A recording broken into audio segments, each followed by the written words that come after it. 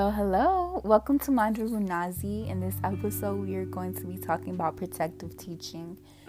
Parents tend to want to protect their child by teaching them with fear instead of understanding.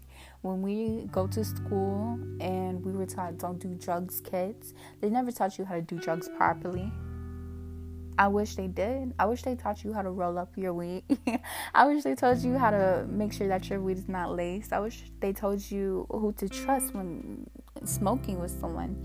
They don't never teach you how to do something properly. They just tell you not to do it. And that comes from a place of control.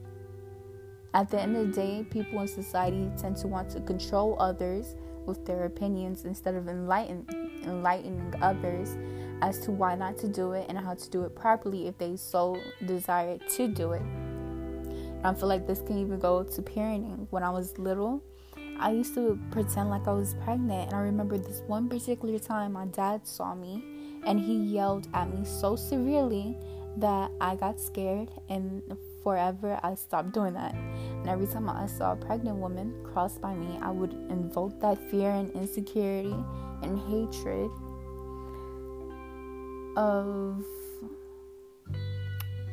not understanding why someone would want to have sex to have a baby. I was not able to comprehend that when I got yelled at.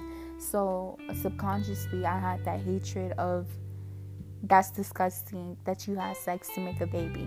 And I feel like this applies to everything. When we are taught racism, we are taught to fear opposite or different races. But why are we taught to fear them? Because we do not understand. We do not understand why they're in our environment or why we're in their environment. When really it's not anybody's environment at the end of the day. We are all one. We all came from the same place. And I feel like we shouldn't be so quick to try to control others and their actions. When parents tell their teenagers not to have sex, you need to teach them how to have sex properly, what to look out for when you're looking at the pee-pee. Does it have bumps on it? How to properly wrap, how to put the wrapping on the present. But not for real. All I'm gonna say is we need to learn not to control, but to advise and inform. And until we do this world will continue to have division.